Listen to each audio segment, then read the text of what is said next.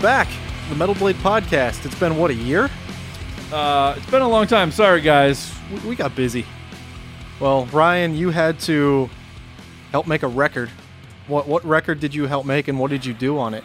Well, I guess you would say produced, even though it's kind of all that stuff. All is kind of ephemeral and who does what and what's called what. But produced, engineered, recorded most of the new Black Dahlia Murder album. Yeah, we can't give you any details about it yet. It's off in mixing right now. Yeah, is it still? Yes. I haven't heard anything since you played some demos a while back. Yeah, but I can tell you, for Black Dahlia Murder fans, if you're a fan of the band, you're gonna like this album. It's classic BDM, but it's got a little spice. We got Brandon Ellis. Yeah, he wrote a couple songs, right? He wrote 4 songs. That's a lot for a new dude in a band. Yeah, amazingly sleazy, cool riffs, and I mean his shredding prowess is. People, if you follow him on Instagram, which you should do, or Twitter or anywhere, I guess he's most active on Instagram and Facebook. He's just an incredible guitar player, and I think he's 24, 25, and it's just like maniac. One of those guys who it's not just technicality, it's not just speed or flashy tricks. It's like a deep knowledge of the harmonic palette that he likes to hear over whatever chords, along with crazy vibrato, amazing feel. I mean, everything that you would want, he's got, and he's like a young kid. So it's like one of those kids where you're just like, fuck you, dude. Why are you so good? Yeah. But I think, as usual, when BDM gets a new member, it's a step up, and he's contributing to the band and a great guy. And the album, regardless of his songs, is sick. There's going to be some real catchy ones that I think people are going to like to hear live. So it was great to go out to Michigan and get back in the studio with those guys and make another record. I did see the lyrics. Oh, yeah. And again, Trevor Strnad, man. Yeah, man. He's a hell of a writer. He sure is. He's underrated as far as his lyric writing goes. Yeah. He's one of my favorites, and he's one of those guys where the lyrics really lend themselves to ideas for us to make really cool pre-order bundles. I hit the guys up about what they might want to do for videos, and because so many of the lyrics really lend themselves to cool concepts. So we'll see. We're in the very early stages of this record, so this is going to be a fun one, man. I've seen a rough, half-finished version of the art. Nice. On a canvas, and it looked really awesome, and I'm stoked. Yeah. As always, they never disappoint. So. Well, I don't think I even told you yet. I emailed Trevor to see if they want to do like a crazy lyric video. Okay. Like I just did that one for Goat Horror's Chaos Arcane, and we filmed most of that footage. I did in my friend's garage with just props and things we bought or had. That came out really cool. Yeah, it was a kind of a test to see, how much time it would take. Because a lot metal videos are a function of 3 things: time, ideas, and budget. And you need generally 2 of those 3 things. Yeah, what's that old saying? Like, you want it cheap, fast, or good, pick 2. Right. Yeah. And I really wanted to see if in a day with just, a couple bucks, I could put together a lyric video that was more interesting than something that was either stock footage or elements of the album art.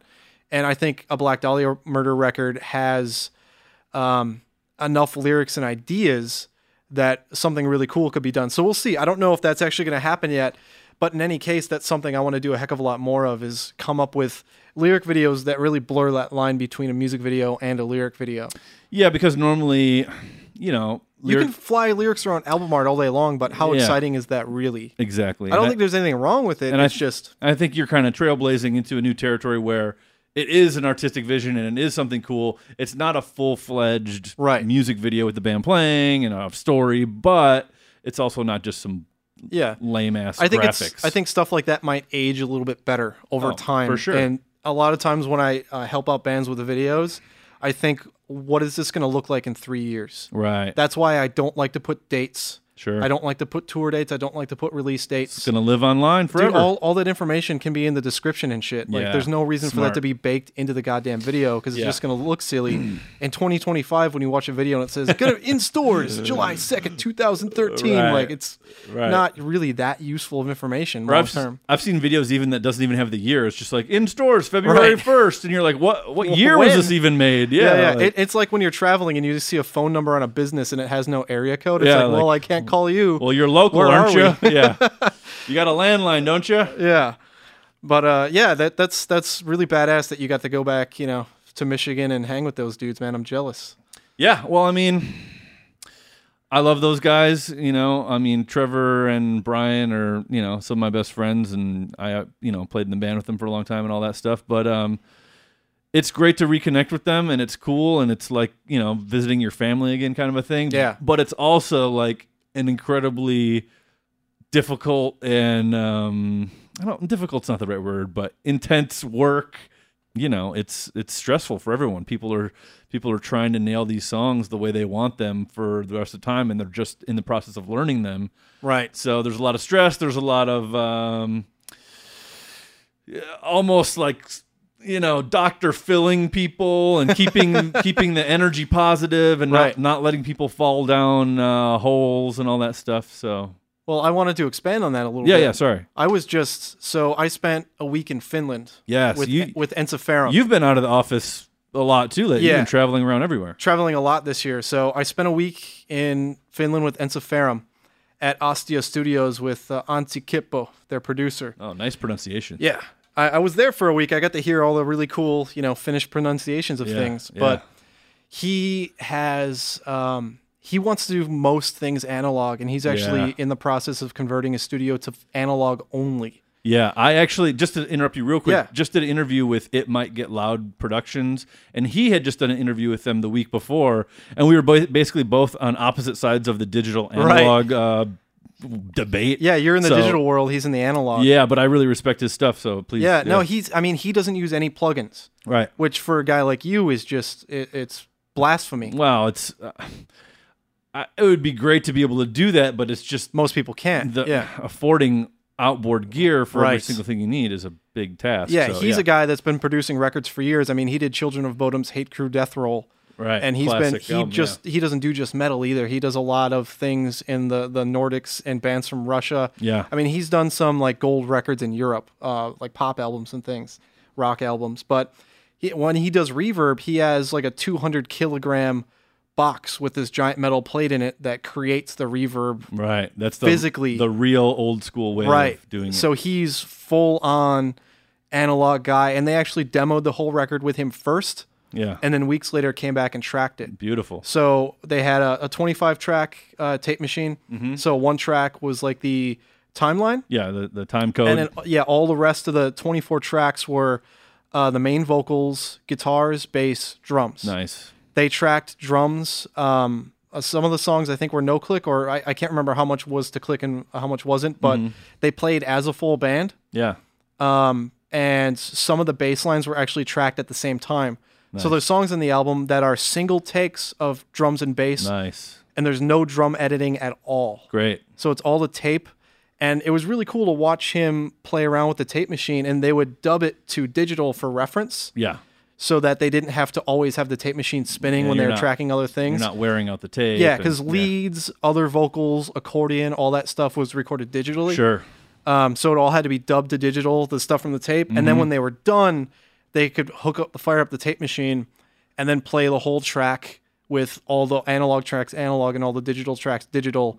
And they were all like working together in sync. It looked like an unbelievable pain in the ass. So when you were seeing them mix these things in a non-automated way where people had their hands on the console and were, like, I imagine that they're doing sub-mixes and bouncing things down from many tracks to a few tracks and then having to manually mix them how they want them as they go. Is that... I have no fucking idea. Okay.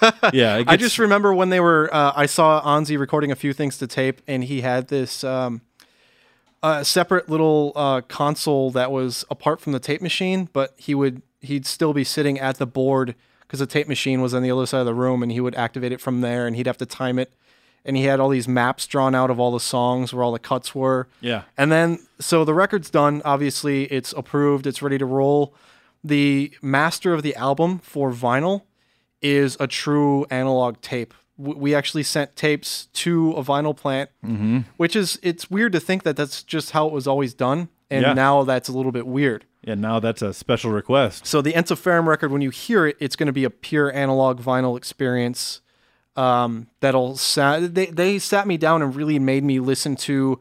They put on the Black Album and they had the CD and they had vinyl in the studio. Yeah, and played both back to back, and the difference was pretty staggering. Honestly, that's an interesting experiment because, well, you don't really get to listen to music in a well-tuned environment like that very often, so it's nice to hear where all the frequencies are responding in the room the way they should, not getting muddied together. But then to actually have the A/B to a CD and to vinyl, and I assume on that album there's a separate vinyl master. Right, because it's old enough that the Black Album was done to tape. Right, so it's less compressed probably, and there's less high-end in certain things, and probably more dynamic range. So what did you think? So I had just gotten off the plane, traveling to Finland, which is 24 hours of travel or whatever it was. It was a long travel experience. So I get to Lappeenranta, which is where the studio's at. Damn, these words. I landed, and I had to get on a train and take about a 2-hour train ride, which was just gorgeous, by the way. I loved it. I get to the train station, and waiting for me is Anssi, Markus Toivonen, and Sami Hinka. And Sami, the bass player, he also plays guitar, which a lot of bass players do. He's standing there like a homeless guy, and not like what you think. What I mean is he's playing a guitar with one of those little portable amps on top of the guitar, like strapped to his backpack strap. And as soon as I walk off the train, they see me and start playing the national anthem. What? And they had like a little piece of paper with the American flag on it with my name written on it. It was hilarious. Oh my God. So I get in the van. It was just like a 10-minute ride to the studio. And the first thing they did was sit me down and show me that analog difference. I was exhausted, but they're like, you have to hear this. Yeah. And he actually synced up those Metallica songs. I think it was Sad But True we were listening to. He synced up the vinyl and the CD so he could go back and forth at the same points in the song. And the difference was it went from sounding okay and cool and fine to, holy shit, the band's in the room with you. Wow. And he would go back and forth, and it was like you get a sense of depth. It was kind of like taking on and off 3D glasses. Wow. It was So actually it was a very noticeable difference. Yeah, and I was totally skeptical. I mean, I know analog is better, obviously. You're listening to waves versus samples. It's science. I mean, there's no debating that. But it really did add to the experience. Yeah. It really did. So, and he was actually changing speakers too. He's got really nice studio monitors. Sure. Then he's got really small, crappier studio monitors. NS10s or something. The white speakers. Yeah, I don't remember. They're just way smaller and not as nice. And Yeah. even just on those speakers, you could tell. Yeah. So it was a really good time over there. I have like a couple hundred gigs of footage to edit from them in the studio. And it's going to be really interesting to edit footage of a band that was speaking a foreign language I don't understand most of the time. Yeah. So, So when you go to edit that, what are you going to do? Are you going to ask them to subtitle it for you? So I've got interview footage, and that's obviously in English. And most of the time when they were in the studio, I knew kind of what they were talking about. Yeah, I guess YouTube could probably even... So there's parts I'm going to chop up and send to the band in little clips and say, what were you talking about here? I want to double check. Right. Should I use this? Right. And then they'll subtitle it for me. So I'm just going to do it in bits and pieces, which is going to be a pain in the ass, but I think it'll be worth it. But Anssi, when a band is tracking, you know they're done with that part when he goes, Huva, Kitos. That's like, And good he job. says it in a really specific way. Huva, Kitos. Huva is like good or great, and Kitos is thank you. There you go. And then I after a day or two, I knew exactly what he was talking about. Nice. So, even another language you can kind of figure out when you're there long enough. Yeah, it's great. Traveling around and being there long enough to get kind of a sense of the culture a little bit and the language and all that stuff, I'm sure. Dude, it was weird driving around a town and there's a sign for St. Petersburg to drive there, Russia, because the studio is like 12 miles from the Russian border. Wow. So you're way over there. It was a really good time. And then we went to Helsinki for the weekend for the national kind of holiday for the year. Okay. What the heck is it called? I can't even remember right now. But they're like national Yeah, holiday. it's like a big national holiday. I'll remember it eventually. Sure. But it's also the 100th anniversary of Finland declaring independence from the Russian Empire. Oh wow, yeah. So I it was forgot even that they were bigger. Yeah, It was pretty awesome. And people wear these like party uniforms, which they were kind of those work kind of full. Like a onesie. Yeah, like something a plumber would wear or something, but most people had the top kind of folded down and tied around their waist, and they had these patches all over their legs, and they're party patches, and apparently when you go to a party, you get a patch, so the more patches you have, the more parties you've gone to. Wow. Can you imagine if we all dressed up like the Founding Fathers for July 4th or, you know? I don't know many people that do that. No. But yeah, that's just a weird concept. That's cool. Yeah. So you did get to see the real deal. Yeah. It's great. Yeah, that was fun. And then where else have you been? You've been you just got back from Richmond. I just got back. I was shooting videos with Gwar this week. So we just got their new album kind of in. Yeah, the new Gwar is fucking awesome, man. Yeah, it's really cool. There's no seeing those guys work. It's staggering the amount of work they put in. Well, I mean, everybody kind of already knows this, I guess. But on top of having to write and make this music, then there's the whole stage show and an incredible amount of work goes into that I can't even imagine, and the costumes and calling around all that stuff. I think we've even mentioned this before, but yeah, it's just if you've never toured, just touring without all of that stuff is a challenge, but then adding in that whole level of production and Vapu, that's the national holiday. Vapu. Okay. Vapu, sorry. There you go. All good. Yeah, they're working on finishing everything to get ready for Warped Tour, which they're going on starting next week. That's really cool, I think, that they're on Warped Tour. Like, it seemed kind of like a weird fit at first, but the more I think about it, the more I think it's really awesome. Yeah. And kids maybe seeing them for the first time are just going to be it's dumbstruck. Yeah, it's going to be a pretty awesome experience, I think, for those guys. And it's, it could go over terribly, it could go over well, but I think they're going to do some serious damage. And I don't think there's going to be crowds where 75% of the crowd is going to be their first time seeing Gwar, and that's going to be pretty life-changing, I think. I heard the set list. I saw them rehearse the whole set. Oh, cool. And it's a good mix of classic Gwar cuts and 2 new ones from the upcoming album. So. Let's not forget also we have Candiria.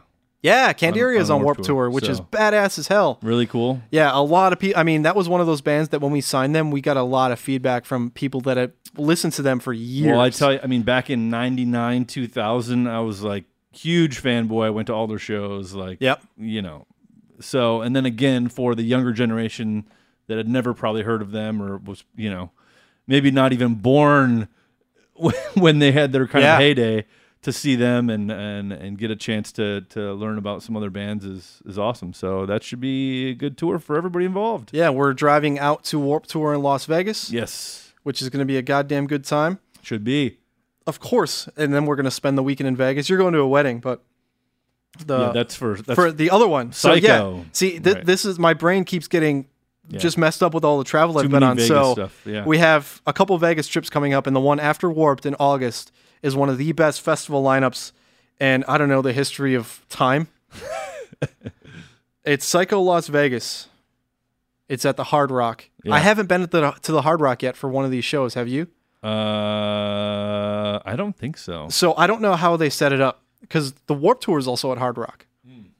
So I just don't know how it's going to be laid out. I'm really interested to see. Well, Warped Tour is generally in a parking lot. Yeah.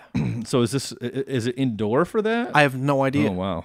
But I did hear from everyone last year that Psycho Las Vegas is one of the most well-run, set up, just really good time festival. Yeah. So, and that was from people that work in music and are really jaded. And if it sucks, I mean, they would be talking about it. But no, they said it was just an unbelievable time. And King Diamond is playing. He was one of the headliners along with Mastodon. Wow. Which is just, I mean, how ridiculous. Yeah, it doesn't really, there's no tier above that as far as metal goes. Yeah, King Diamond and Mastodon on the same fest in Las Vegas. Yes, I'm going to be there. I will not be sober. Yeah. I mean, I'm trying to look up the lineup here on their website, because it's a lot of bands that, it's a really cool mix of unbelievable underground bands and some really big bands, and it's just that a lot of these bands don't play festivals. Right. It's just a lot of badass bands that you just don't see on a lot of the big fests. So that's one of the things that makes it just such a interesting and like true destination festival. Well, it's nice to see that there's more and more of those big sort of destination festivals getting more and more popular here. Right. Rock on the Range, Chicago Open Air. Europe has that whole situation on lockdown for the summer festivals, but it's nice to see the ones in America really succeeding and doing well. Yeah, so I finally found the tour poster here. So who do we got? King Diamond, the Brian Jonestown Massacre, Ace Frehley, Gojira, Swans. Dude, when a festival has Swans at top billing, like towards the top of the flyer, that's when you know that lineup's going to get pretty deep, right? Yeah. So Neurosis, Magma, Sleep, Melvins, Carcass, Corrosion of Conformity, Seer Thungol, another old Metal Blade band who is coming back and playing shows Making again. a comeback. Yeah, hell fucking yeah. Abath, Wolves in the Throne Room, Earthless, Manila Road, another classic badass band, Windhand, Pelican, Blood Ceremony, Code Orange, Merker, Buzz Oven. I mean, it's Gate Creeper. A lot of people are talking about them right now. I haven't listened yet, but I've heard nothing but good things. It's pretty heavy and ignorant. Yeah, Royal Thunder, Black Anvil. Yeah, just ridiculous. It's a stacked lineup for sure. And then they have a pre-party too with Pentagram and Conan and a bunch of other bands. Single day tickets just went on sale a couple days ago. Okay. So you can buy, if you can't make it for the whole weekends, you can get single day tickets. And that fest is happening August 18th through 20th. Do you have the URL there where people can go? It's vivapsycho.com. Yeah, go get your tickets. Yeah. Because they're going to go fast. Yeah, I mean, I would be shocked if they didn't sell out. Yeah. So just King Diamond and Mastodon headlining alone is enough. Yeah, exactly. You know, and it might be the last chance you have to see King Diamond before hopefully we get another King Diamond record. So this might be the final shot. We'll see. Nice. Cool.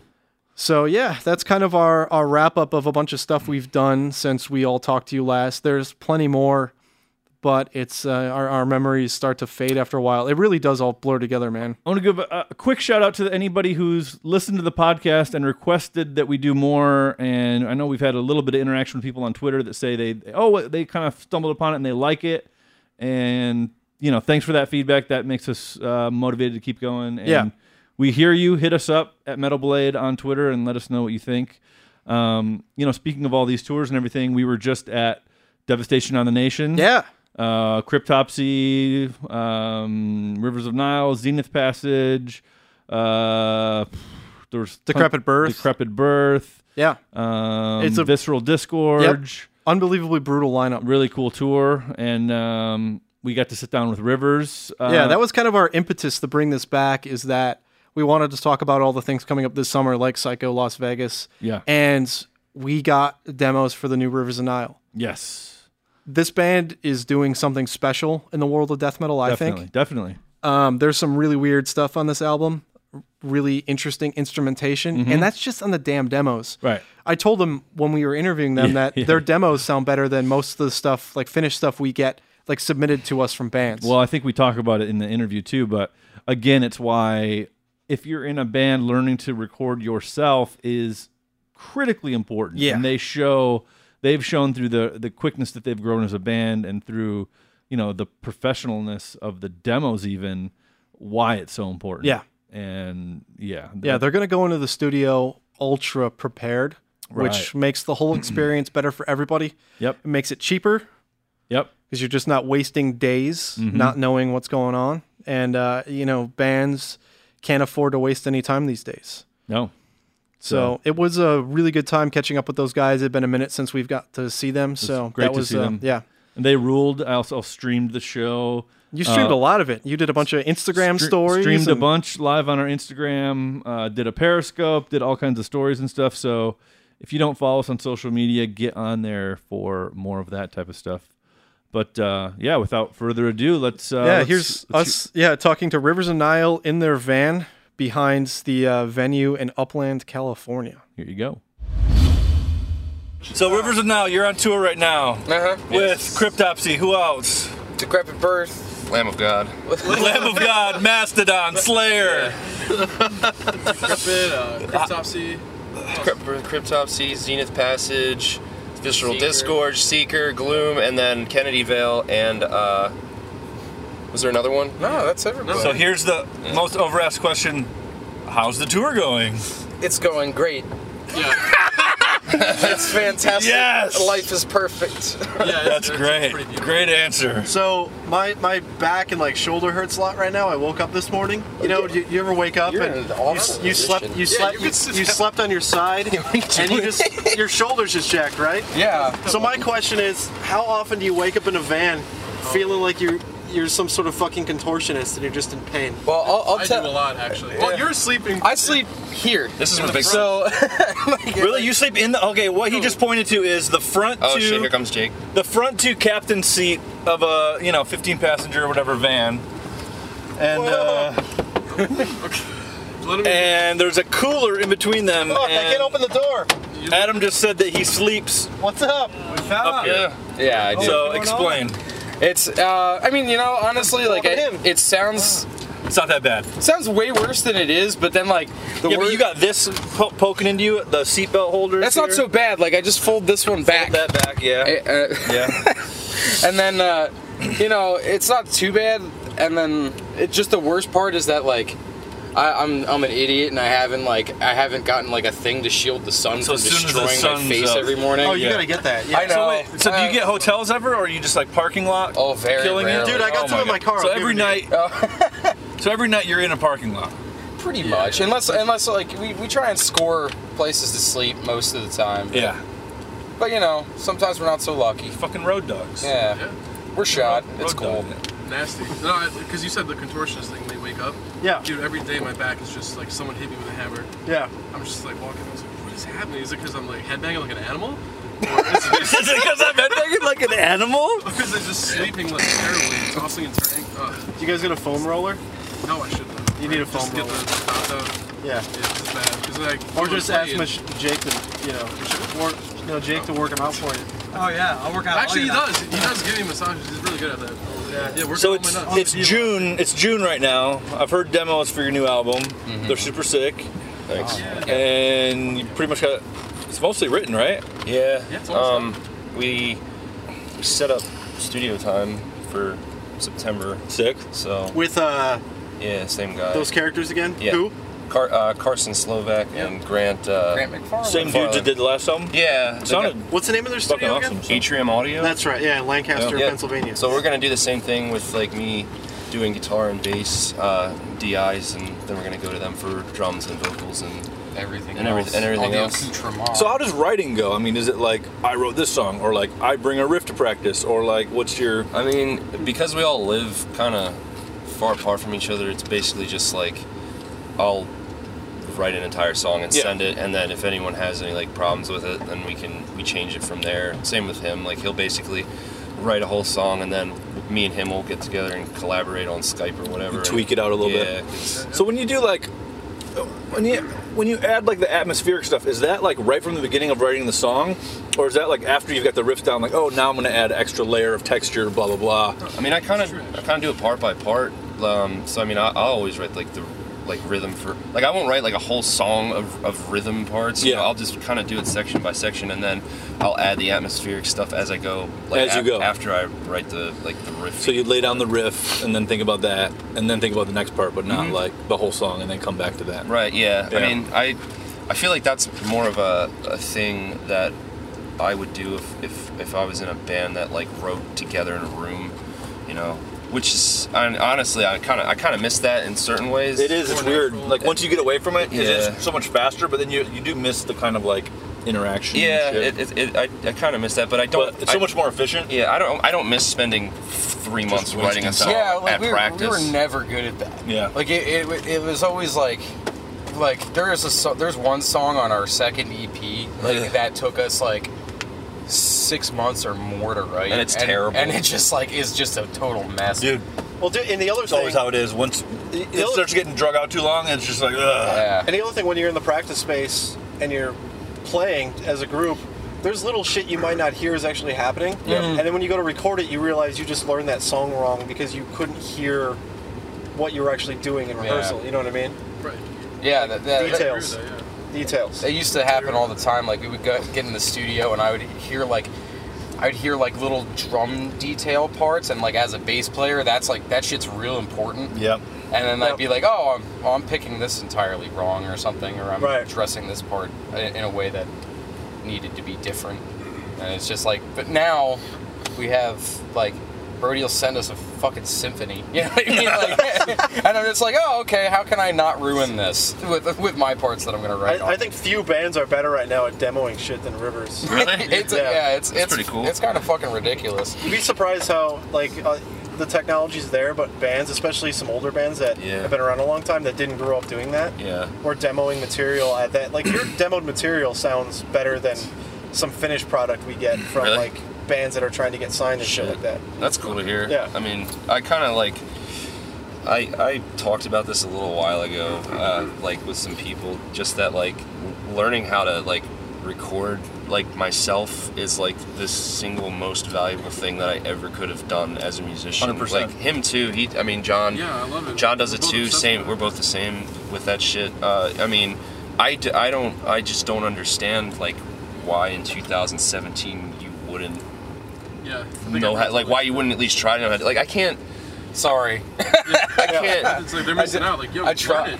Well, no, I'm saying like there's a dude in the band. Like if you don't have at least one dude in the band that knows how to at least kind of use stuff, it's like I don't know, man. It's unacceptable anymore. It's like whip out that laptop. I mean, there's Guitar Pro, but that's like completely uninspiring. Yeah, I can't write like that. I can't. And like I have friends that'll send me like Guitar Pro songs, and I'm just like, oh, dude, I can't. Like I don't.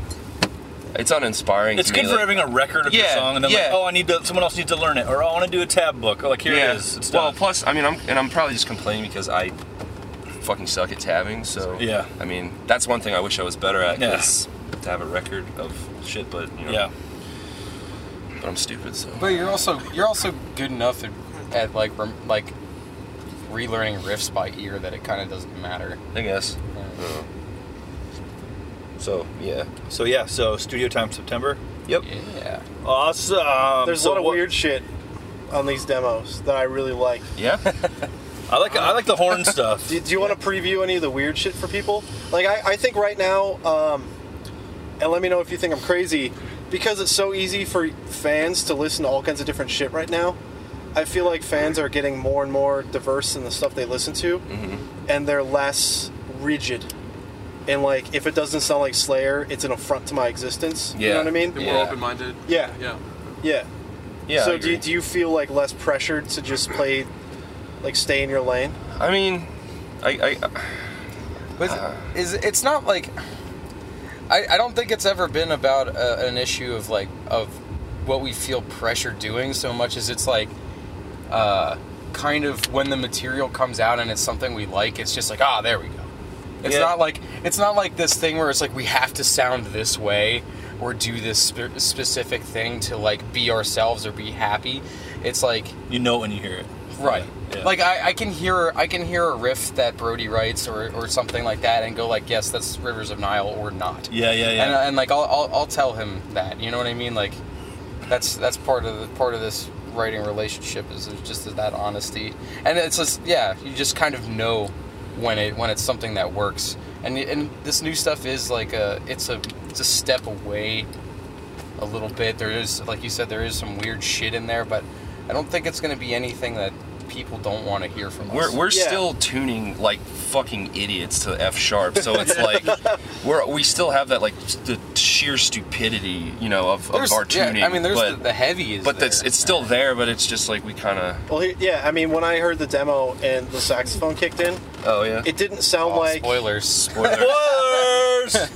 cares? No, nobody. It didn't. My reaction was, "Holy shit! Fuck yes, this is great." Not, "Wow, that's odd." Yeah.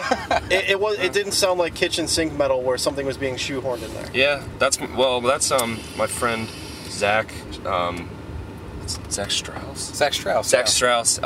He's like getting a college degree in like performance, so he's like a fan of the band and a friend, and he's an excellent saxophonist. Insane. He did those things. He did those are one takers, man. Like, that's pretty wild. Yeah, he's so good. But I don't know. I kind of think that what kind of kicked this whole album in a different direction was just like, if I could pinpoint it to one specific thing, is when the whole David Bowie, when Black Star was released, and then with his death and everything like that, like he and I were both like really hard into that record. Yeah, and like that just was a big thing. Yeah, that I don't know, for whatever reason it just put me in like a totally different headspace from like the other shit that, you know, from the last record. Really, I mean, I think that really changed it for me. Not in like an oh, we're gonna try to sound like this kind of way, but it was just like that, the mood of that record. It just opens you, helped, like the little inspiration just kind of helped us open up like a new musical avenue or something like that, like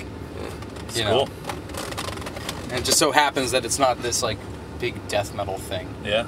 And the other thing I think that makes Rivers interesting, this will be the 3rd record in a 4-album saga you're doing. So what season are we in? We will be in the fall, the autumn season where stuff starts to die.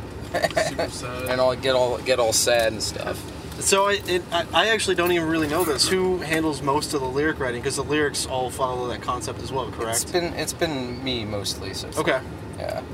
Yeah.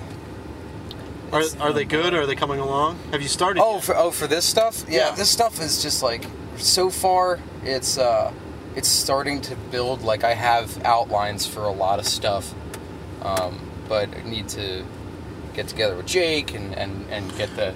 I have a song that John wrote that I have like all lyrics for. So that's Cool. I mean, I know we're gonna rework through that song. Yeah. And like fix that up, maybe change that up a little bit, but I have some lyrics and stuff outlined. We just need to get together and like collaborate the ideas and put them together. Yeah, just to make sure the narrative flows, you know, between the two writing sources there. But it's yeah. I mean, I think I have a pretty good idea of what I want the big moments to be for all the songs that we have demoed and stuff, like lyrically and just like from like a perspective of like the way the hooks sound and stuff like that. So that's a pretty important thing to me when I'm writing, is just making sure there's those moments you can sing along to, in like especially like in death metal, you don't get that super often. Right. Yeah. And you guys do have some unique vocal hooks. Yeah. Feed Me Rain Yeah. Yeah, I don't know. is not a cliche vocal hook. No. No, I don't know. It's So the pressure's on to top that. so, yeah, that and then the whole like I am the sun thing. Right. Yeah, because that's been, That's like some Nile level shit right there. yeah. That's so. I mean, I think I have ideas for stuff that's like, you know, as good. So Cool. at least. So we'll see where that all goes. How much input do you give like Carson and those guys? Because Carson's a fucking maniac. Pretty much none. Because Carson's like Jason Sukoff-esque, and like he's just, you never know what kind of funny shit he's gonna say. Yeah. Also, he's super smart. Well, yeah, no, I would love to, because I mean we do all the guitars and all the like main melody stuff we do at my house, so he's not Right. there for any of it. But like, Sure. and then Grant handles most of the vocal stuff. But I mean, I don't know, like, I don't really feel like they At least on Monarchy, it wasn't. It was just like you said, we had the demos are so well constructed that Right. we went in and like I know what order the songs are going to be in. Like I know, Right. like we know everything. We would know pretty much exactly the way that the record's going to sound when it's finished. we had like notebooks with like papers for each song and like each section and like what this section's supposed to sound like as far as like tone goes. It's and almost too prepared. Yeah, they said that we were the most prepared band that they'd ever recorded. Wow. And they record like August Burns Red and Yeah. a bunch of other bands. Yeah. Wow. They recorded Everclear and live. Yeah. So you guys are more prepared in the studio than August Burns Red, Everclear, or live. Well, we can pretty much thank Eric Rutan for scaring the shit out of us. So like, cause you know we thought we were prepared going into the first record, and we got there and it was just like nope, not prepared enough for that. So we like really fucking did our homework on the second one. Sure. You know? It's good habit to get into. That's Yeah. awesome. Yeah, definitely. But to answer the main question, it's just that it's so like handled by the time we get into record it that like for better or worse, like they don't really have room to put in much input Yeah. on anything I think, besides a purely production level. I think on this record, though, there might be some more opportunities for them to like contribute, because there's like a lot of different instrumentation on this record, and like it's like easy to like change that kind of stuff because you know like you can't change a guitar DI, but like with that kind of like extra instrumentation, like you can kind of, if there's like a melody that needs to be changed or a section that could be added with, I mean maybe they could. I guess it remains to be seen. Yeah, I don't know. We'll see, but I mean we pretty much just like hand them a hard drive and a folder, and we're like, here's the record, and then they just do it. They are super awesome at doing the parts that we need them to do, like getting the tones straightened out and getting the drums tracked and making sure everything sounds super sick. Yeah, which is no small feat. No, not to take. None of this is to take credit away from them at all because they're fucking awesome. The vocal production there is fucking insane. It's great. It's like I've never seen anything like it. Like what they do there. Like I can't even really. I can't. Grant tracks all the vocals, and he's very like picky and he's got like perfect pitch and shit. He wants to. He knows what he wants to hear from a vocal performance, and like you put me and Jake through the ringer on the last one. So it's honestly like recording with them is probably one of the most comfortable places I've ever recorded vocals with, even before Conscious Seat of Light and doing other stuff. I just like I feel really comfortable working with Grant, and I trust his his judgment on things and like his narrative direction. He's just like he if there's a take he doesn't like, and he's gonna tell you, and you're gonna fix it. Yep. So yeah. Do you think their attitudes are going to be different now that they're in a really huge band? Yeah, probably. They're probably not going to want to talk to us. They're probably going to like tell our manager to, or tell their manager to. For people that don't know, Grant and Carson do Galactic Empire, the Star Wars metal band, which is sweet as fuck. That is cool. Which they're actually touring with, which is crazy. Mm-hmm. Yeah. Yeah, they're super into that shit. Yeah, clearly, yeah. So how long have you been on this tour? 2 weeks? 3 weeks? It's going like on 2.5 weeks. 2.5 weeks, right? Last week is coming up.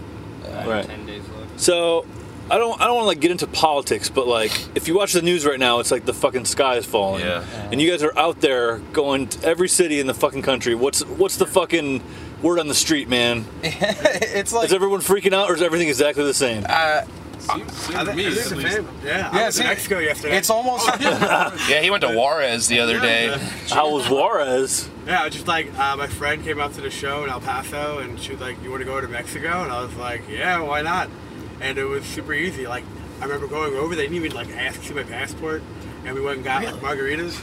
And then we came back. They just like looked at my passport. They asked me like what I was doing there, where I'm from. Mostly just wanted to like hear my voice and know that like I'm not like lying to them, you know. Yeah. And like came back over. It was cool though. The best part of that was that we were all sitting. Jake went to Mexico, and we're all sitting in the van right here with my phone plugged into the speakers, and we're watching a documentary about Juarez. and it's like 15 people a day are murdered in Juarez. And then I went on Jake's Snapchat, and it was like a picture of a margarita and said, "In Mexico, bitches." And I was like, "Fuck." It's great because like as I was like crossing the bridge, like we parked like on the other side of the borderline, and then we like walk over the bridge and drive over. And like as we're like crossing over, she's like, "Yeah, there's like stories about the cartel like hanging like the border patrol people off the side of the bridge." And I'm like, "Oh, great." I'll tell you what, like this whole political scene stuff while you're on tour, it kind of feels like if you're familiar with like the first half of Shaun of the Dead, where like there's just little background things happen where it's like, oh, walking corpses, whatever. I'm gonna go to work. Oh, you've got red on your shirt. Like that's kind of what it feels like. It's like, you know, it's there in the background, but you're so focused on other shit that I can't. You know. Very good way to put it. Yeah, the word. That was a good analogy for sure. It's genius. Thank you. Yeah, no, you're a very smart guy. What can I say?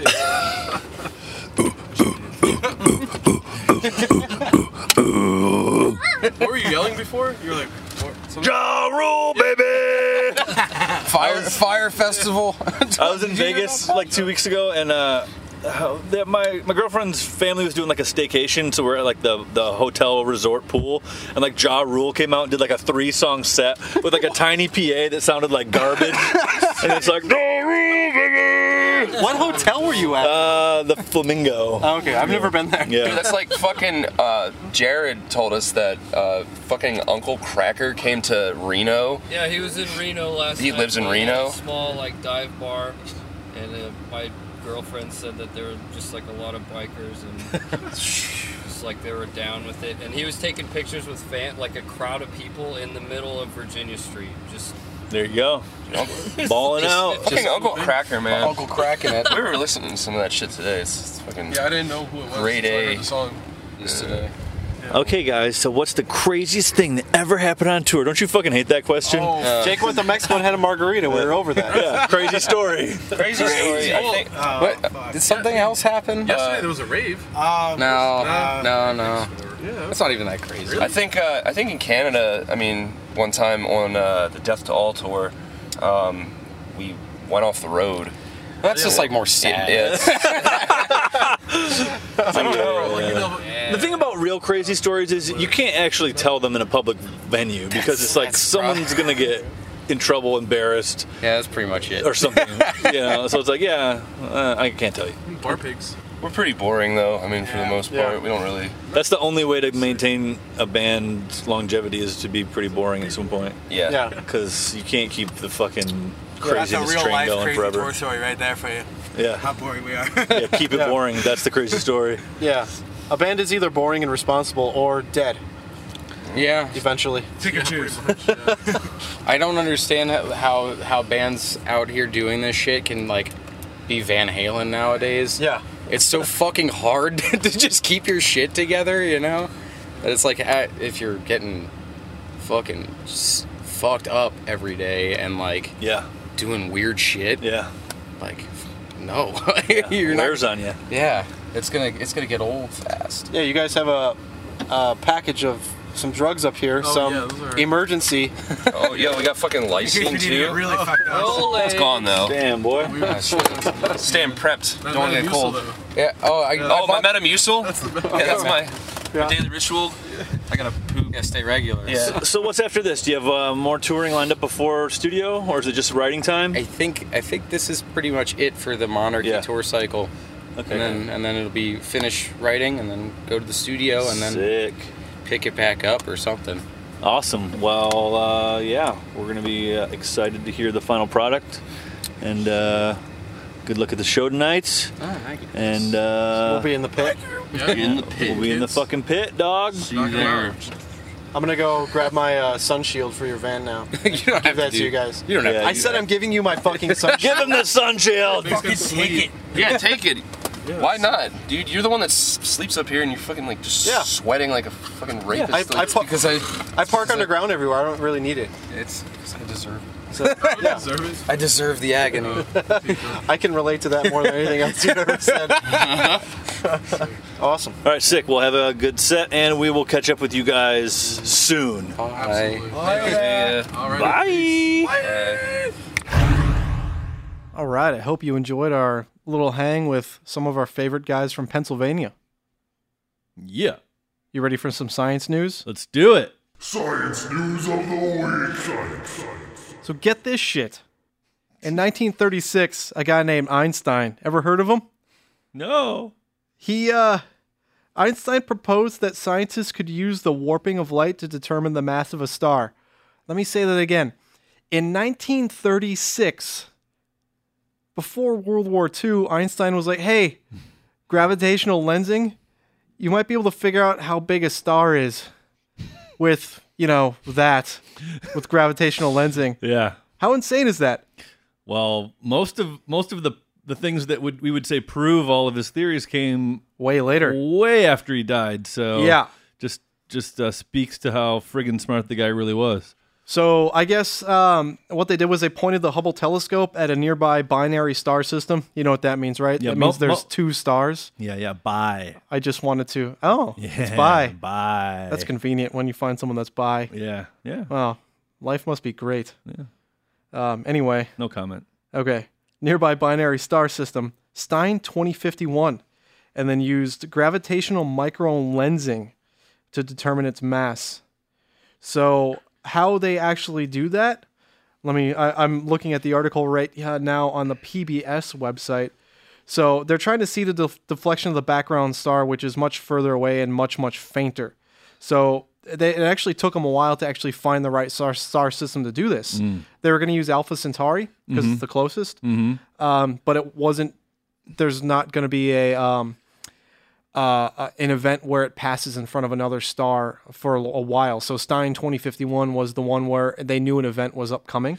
So wait, they're not using the... Okay, so in a binary system, you've got two stars. Right. They're not using the lensing from each of the stars in that one system. They're using that system passing in between another system? Or That's what it looks like, Okay. yeah. So, yeah, it's pretty ridiculous. But... So a quick primer on Einstein's whole thing of relativity and his theory of gravitation is that, I'm sure most of you already know this, but just for anybody who maybe doesn't, is that, his whole thing was that gravity is a force caused by the actual warping of space-time. So, a heavy body causes something to fall into it because the actual fabric of space-time is curved towards that object. So you can imagine... a bowling ball on a sheet, and it's causing the sheet to bend in the middle. If you placed a marble at the edge of the sheet, it would roll towards the bowling ball. That's how gravity works, according to Einstein. And as far as everything that we can tell, he's exactly right. Well, hell, orbital mechanics are what, Newton? Right. So we know how to shoot stuff into space because of Isaac Newton. Correct. Which, again, is insane that someone that long ago was able to do that level of math. But when you get into close to the speed of light or extremely massive things like a black hole, the physics that Newton describes break down and you have to start using relativity. Yeah. Yeah. Yeah, it's insane. But anyway, so I guess one of the stars in Stein 2051 is a white dwarf, and astronomers know relatively little about white dwarfs and other objects generated by dying stars. So the opportunity for them to actually look at Stein 2051 was too good to pass up. So yeah, this actually happened a while ago. So the Hubble telescope observed Stein 2051 in March of 2014. The irregularly shaped Einstein ring was clearly visible, and using their measurements of the ring, astronomers were actually able to determine that the white dwarf star, one of two stars in the system, is 68% of our sun's mass. So they also found the core is made of carbon and oxygen, which is not uncommon for those types of stars. Scientists actually thought the star's orbit suggested something strange about the composition, but the findings show that the star's mass is more reflective of a standard white dwarf as opposed to a more irregular one, like if it had iron at its core. So yeah, they're hoping to use this technique moving forward with the new James Webb telescope, which is going to blow the Hubble out of the water. Cool. Did you see Interstellar? I did. So that was the one where they were using relativity to time travel, basically, yeah? Yeah. So that is pretty interesting that you can travel to the future. As far as we can tell, I mean, we could even do that right now with the technology we had right now if we had the will to do it, let's say. Well, even astronauts in orbit experience a Well, little bit, right. but it's like seconds or less than seconds. Even if you fly in a plane, you Right. experience a little bit. Yes. Because not only the higher you get is time actually going It's further from Earth, really. faster for you compared Yes. to Earth, but the speed that you're traveling also has relativistic. I mean, this is in like way high decimal places in the Sure.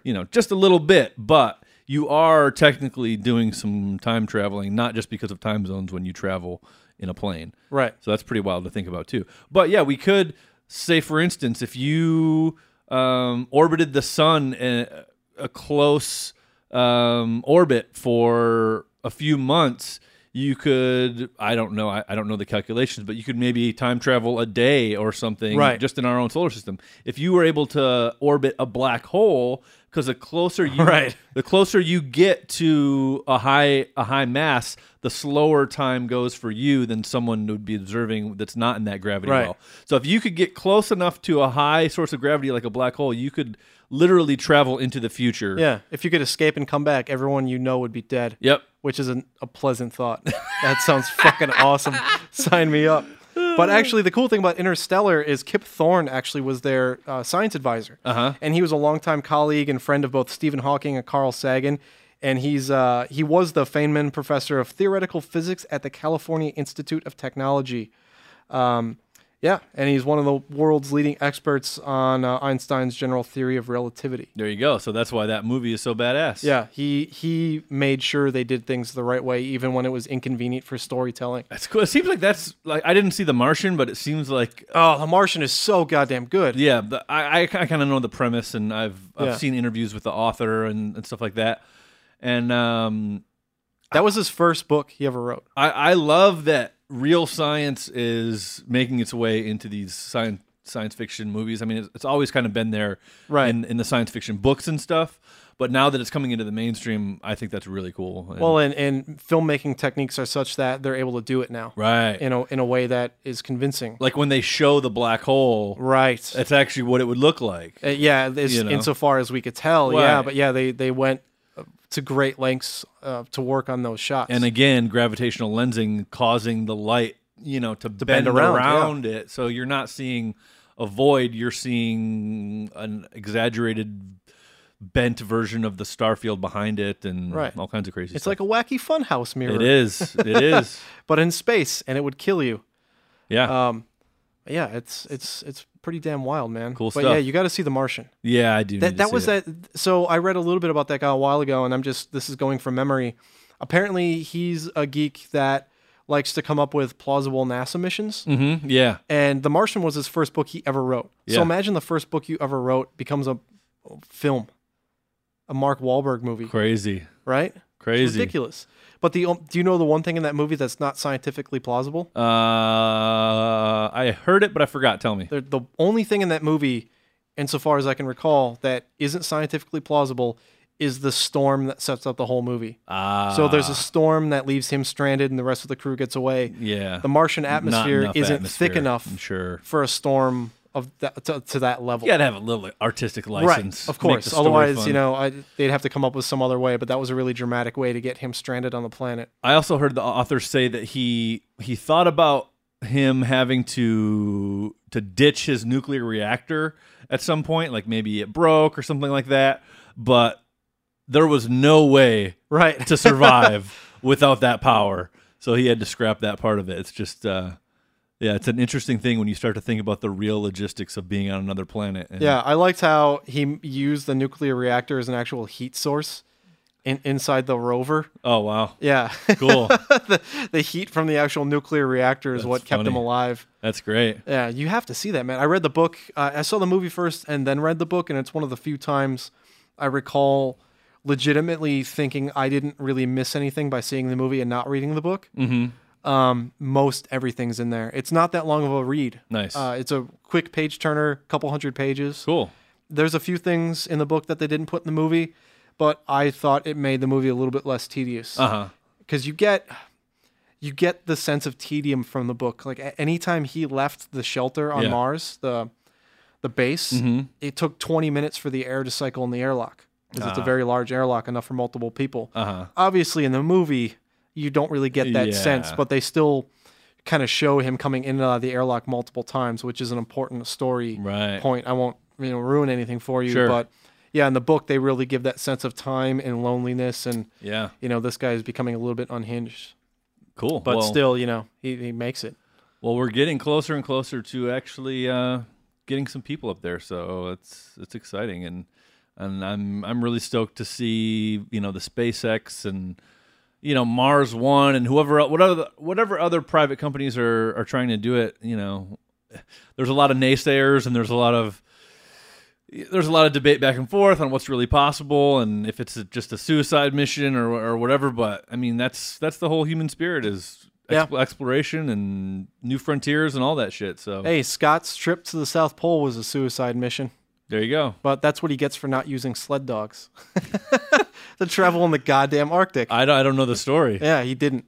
The other guy, there were two teams, and he got beat to the South Pole by the other team. They used sled dogs. He didn't. They all died. Oh, okay, all right. Yeah. I'm starting to remember this now. Yeah, because you got to get through the Beardmore Glacier and shit like that, and it's hundreds of miles of just not something you want to walk through. Yeah. fall into a crevice and just. Ugh. Or I'm used to Planet Earth now, hearing that beautiful voice, the crevasse. Yeah, the crevasse. Yeah, man. Great. Cool. Well, yeah. Thanks everyone for listening in with us. We're back. I think we're gonna do these more often. We should do one at Warped Tour from Vegas. We should bring the recorder and just That would be cool. out at Warped Tour, running around. Interview some randos. I'm saying this out loud, so it forces us to actually do it. We have to do it. Hold us accountable.